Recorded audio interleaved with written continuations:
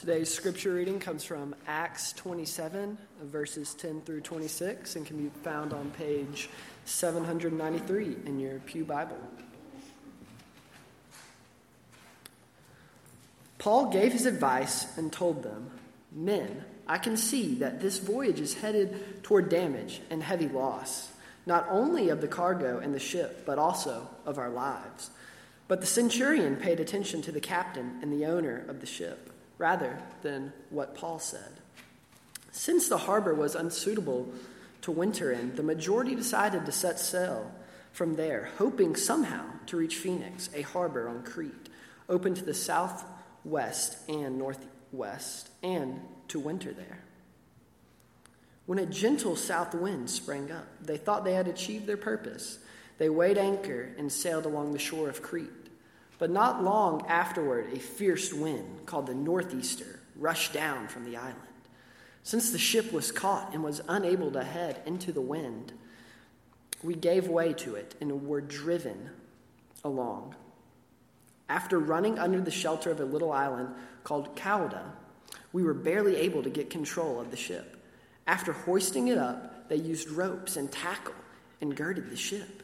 Then, fearing they would run aground on the Syrtis, they lowered the drift anchor, and in this way they were driven along. We took such violent battering from the storm that the next day they began to throw the cargo overboard. On the third day, they threw the ship's tackle overboard with their own hands. When neither the sun nor stars appeared for many days, and the storm continued raging, we finally gave up all hope of being saved. After the men had gone a long time without food, Paul stood up before them and said, "Men, you should have taken my advice not to sail from Crete. Then you would have spared yourselves this damage and loss. But now I urge you to keep up your courage, because not one of you will be lost. Only the ship will be destroyed. Last night an angel of the God whose I am and whom I serve stood beside me and said, 'Do not be afraid, Paul. You must stand trial before Caesar, and God has graciously given you the lives of all who sail with you. So keep up your courage, men, for I have faith in God that it will happen just as he told me. Nevertheless, we must run aground on some island.' This is the word of the Lord."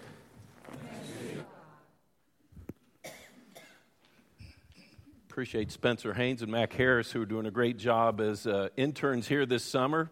They're holding down the fort this morning, as so many of the high schoolers, along with Austin, our youth minister, are in South Africa as we speak, doing ministry there. About 3 weeks ago, I was in a little town called Bon Secours. Anybody been to Bon Secours down on the coastline?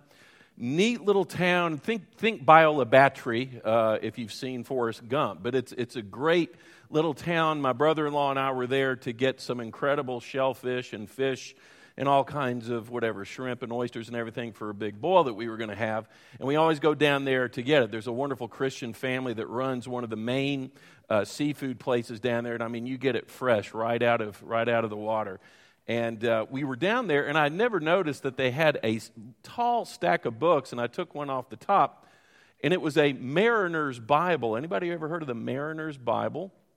They have copies of it there, and they give them out for free, and it's the New Testament plus Psalms and Proverbs, and there are specific passages that are highlighted in that for people who do marine life for a living, if you will, fishermen and sailors and folks like that. And it's interesting. I noticed that on the front is printed Psalm 107, or a portion of it, Psalm 107, 23-30, which is a good word of encouragement if you read the whole psalm. Right here, it kind of lets you know that the psalmist was very aware of how terrifying it could be in an ancient boat out on the open sea, especially during the chaos of a storm. It says, "Those who go down to the sea in ships, who do business on great waters," fishermen, folks like that, "they see the works of the Lord and his wonders in the deep. The stormy wind lifts up the waves of the sea." And he describes here the people who are on the boat. They mount up to the heavens on a wave, and they go down again to the depths. Their soul melts because of trouble. How frightening it is. They reel to and fro and stagger like a drunken man and are at their wits' end.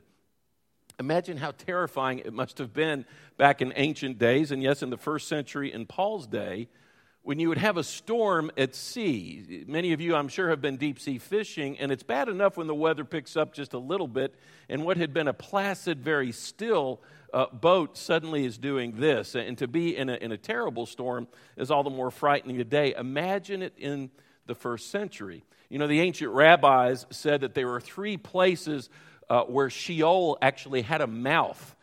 Sheol was the shadowy place, the valley of the shadow of death, as it's described in the Old Testament.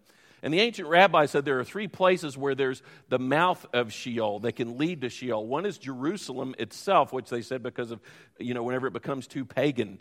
Another one was the desert wilderness, which was so frightening. But thirdly, and most significantly, they said the sea, the depths of the sea. That's where the primary mouth of Sheol was. And they associated it with such a frightening experience. And that brings us to Paul's perilous journey, from which Mac and Spencer just read in Acts chapter 27.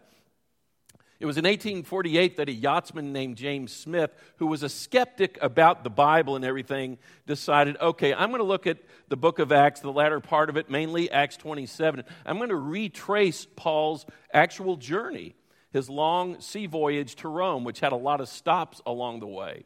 And he actually took what Luke wrote in the book of Acts and wanted to see if this really was true. And so he made all the ports of call that are described in Acts.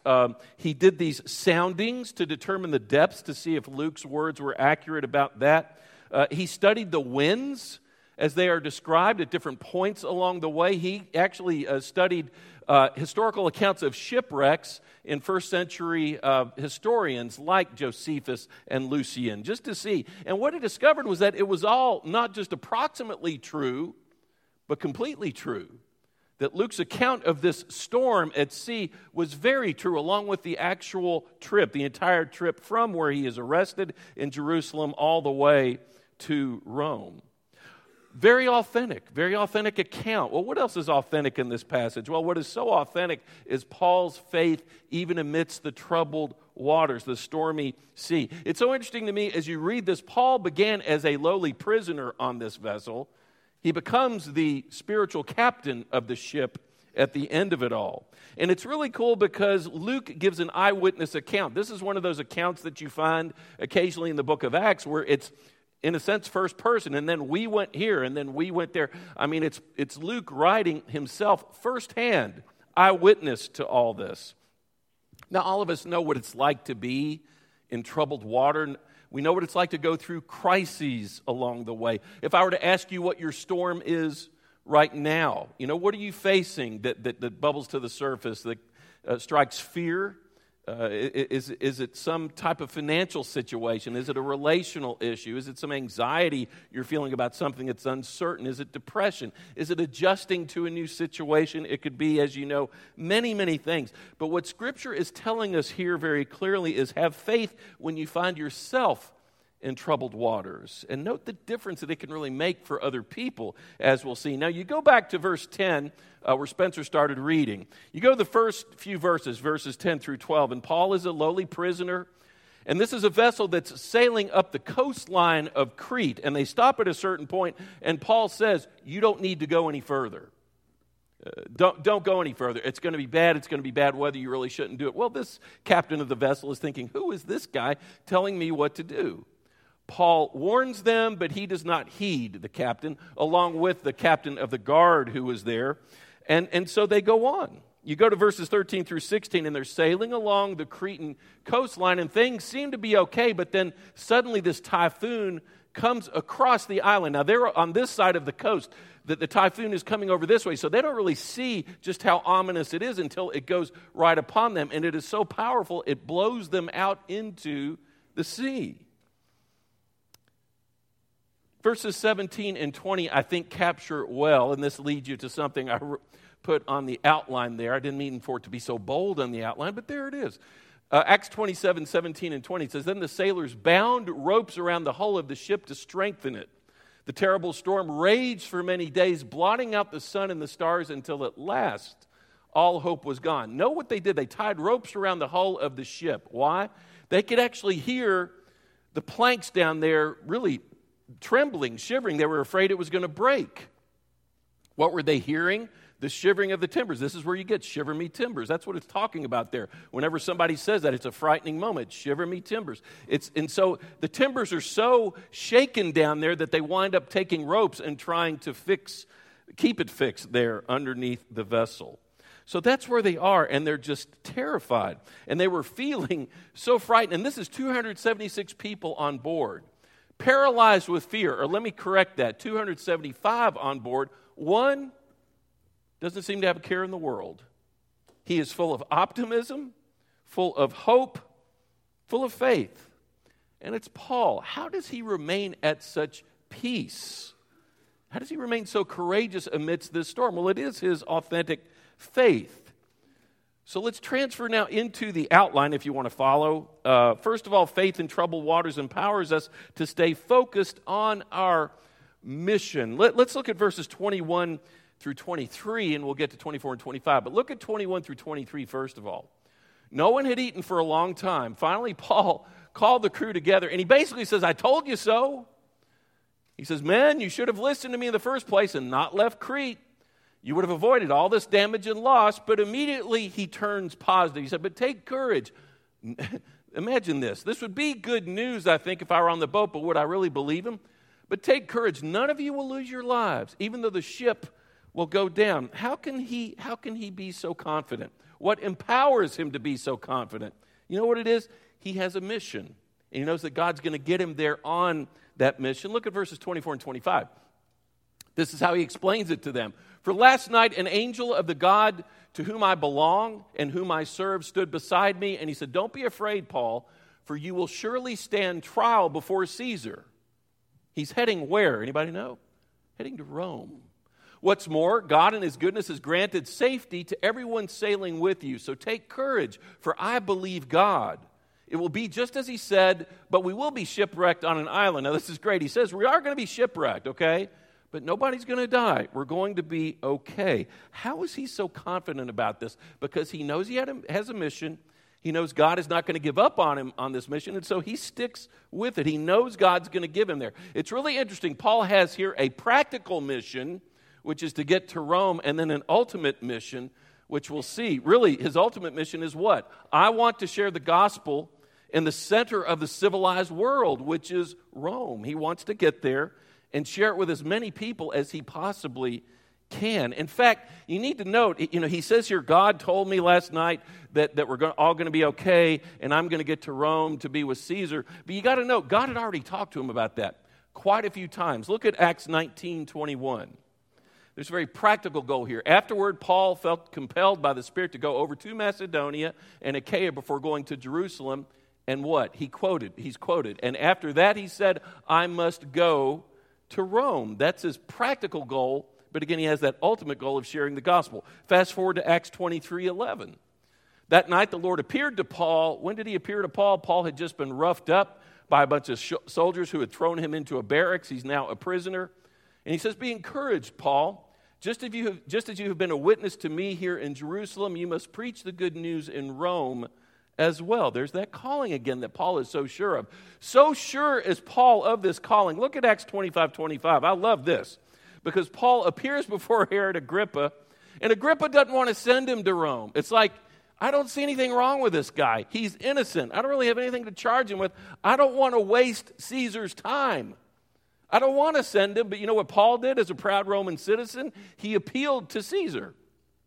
And if a Roman citizen does that, you have the right to travel to Rome and make your case before Caesar's. Though Paul probably knows it's going to kill him, but he doesn't care.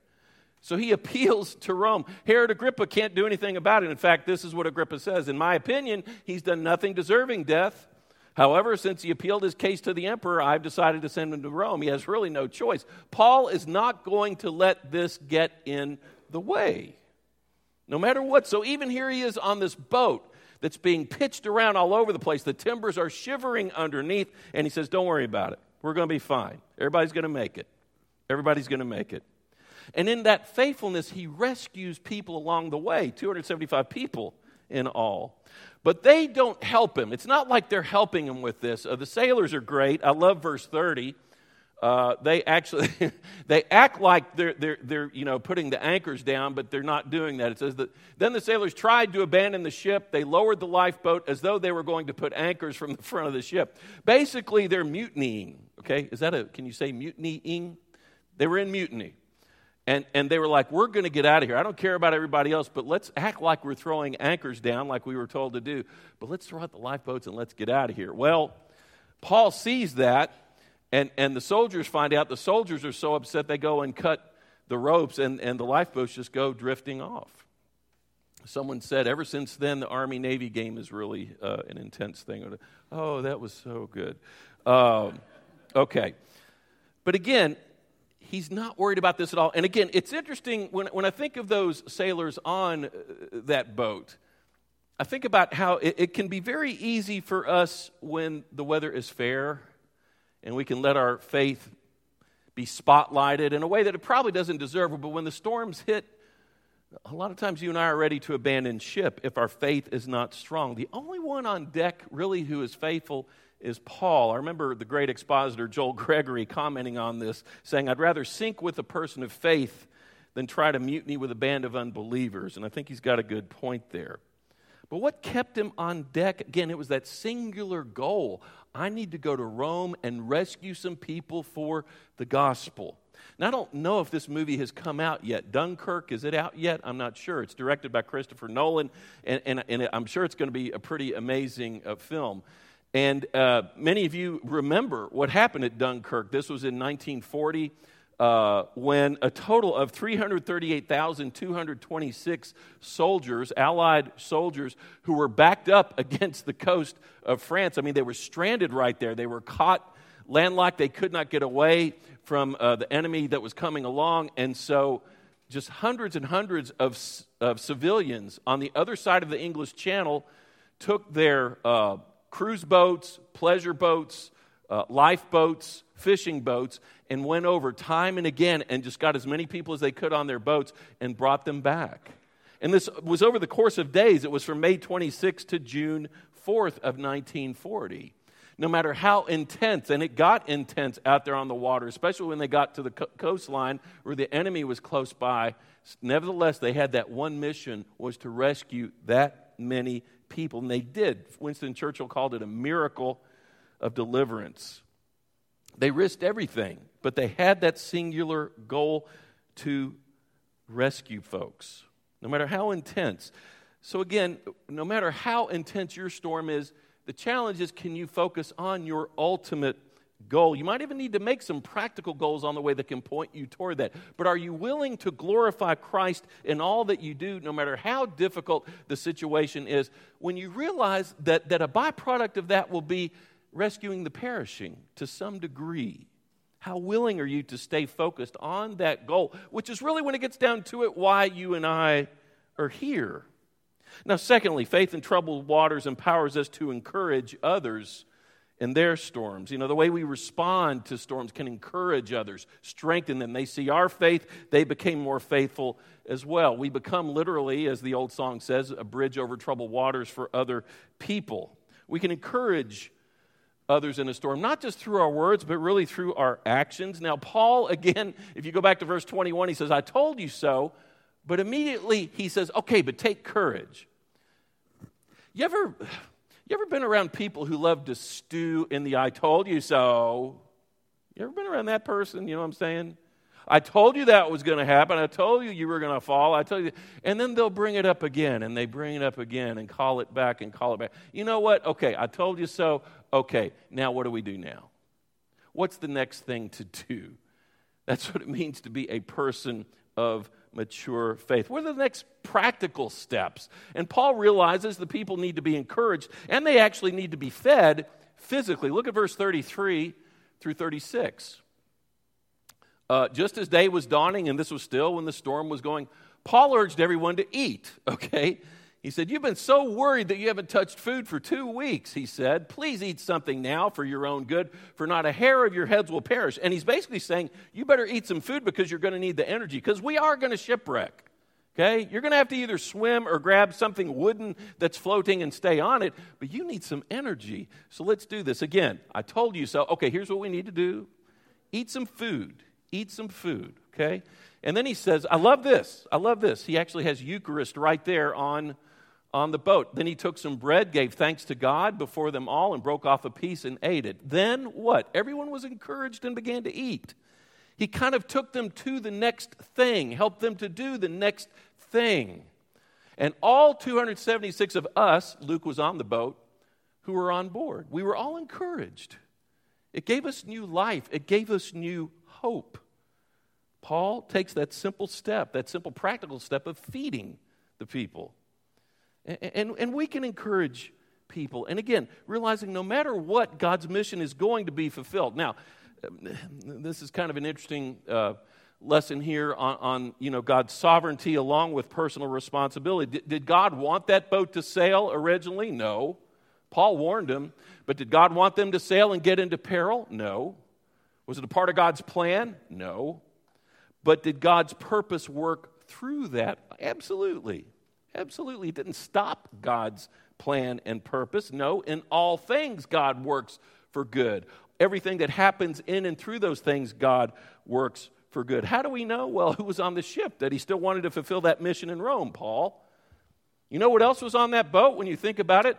Ephesians and Colossians and Philippians. He wasn't going to let part of Scripture be thwarted. In fact, when you think about it, the Gospel of Luke and the book of Acts were still on the boat. He wasn't going to let his purposes be thwarted. Wasn't going to let that get in the way of his purpose. You got the high school graduates who are down there in South Africa right now. The intergenerational group, we're leaving on Wednesday for Cape Town, and we're going to get on a plane. And it's great because you got a lot of choices. You can choose to have a pillow or not. You can choose to listen to music or not, or maybe an audio book or whatever it is. You can choose to have a ginger ale or a Coke or water.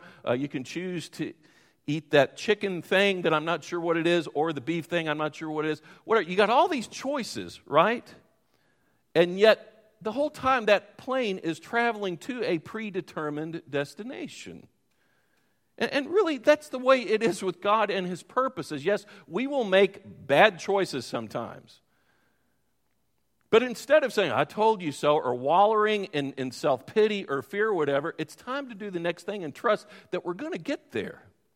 God's not going to let His purposes be curbed in any way, shape, or form. Someone said, where God doesn't seem to rule, God overrules. That's one way of putting it.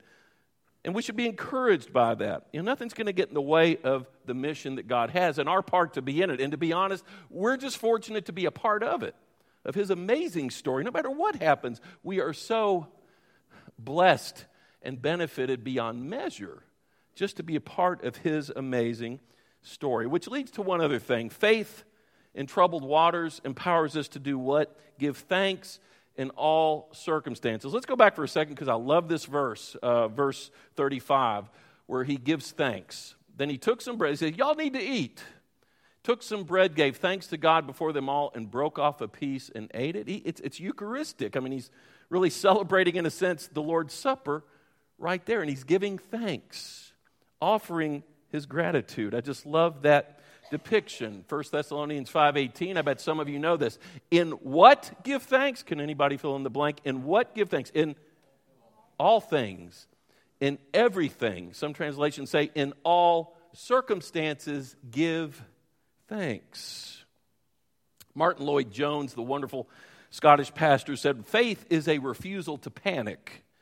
And let me take that a step further. Faith is a refusal to be ungrateful even in troubled times. I can't help but see the contrast here between Paul on this boat, and do you remember a guy named Jonah? What a contrast. What's interesting is they both had the same call. They both had the same mission. Go and share the good news with the Gentiles. Same calling. In fact, they were both told to sail eastward and take this word to them. Preach it. Same calling.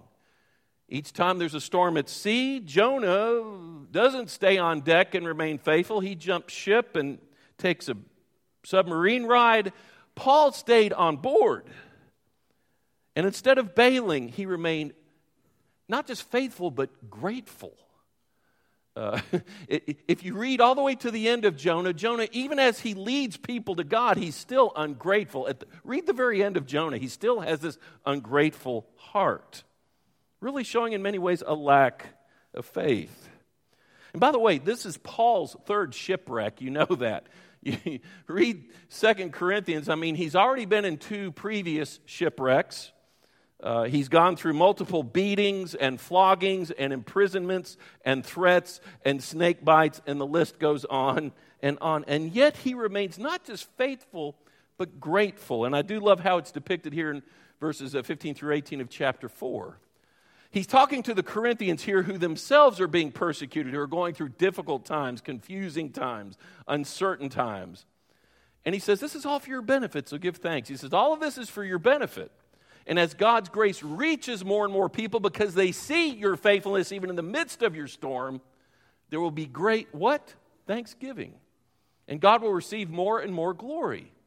And that's why we never give up. There's the key, glorifying God. Though our bodies are dying, our spirits are being renewed every day. For our present troubles are small and won't last very long, yet they produce for us a glory that vastly outweighs them and will last forever. So we don't look at the troubles we can see now, rather we fix our gaze. What's your primary mission again? What's your practical goal and your ultimate goal? We fix our gaze on the things that can't be seen. For the things we see now will soon be gone, but the things we cannot see will last forever. That whole passage is talking about thanksgiving and glorifying God and looking toward that which we don't see, but trusting that it's there and that what we're doing is making a difference even in the midst of this storm that you and I might be facing. Stay focused on the things for which we should be grateful. I think it was 2 or 3 weeks ago I mentioned a guy named Brennan Manning, who's an amazing guy. Speaking of Eucharist, I told that story about when he upended the cup in front of me, and thanks be to God, and he was just such a boisterous man of faith. Recently I read an interview with him that was from 2002. What is that, 15 years ago? I read these words, and he was just saying this informally in an interview, and I thought, wow, does this apply today?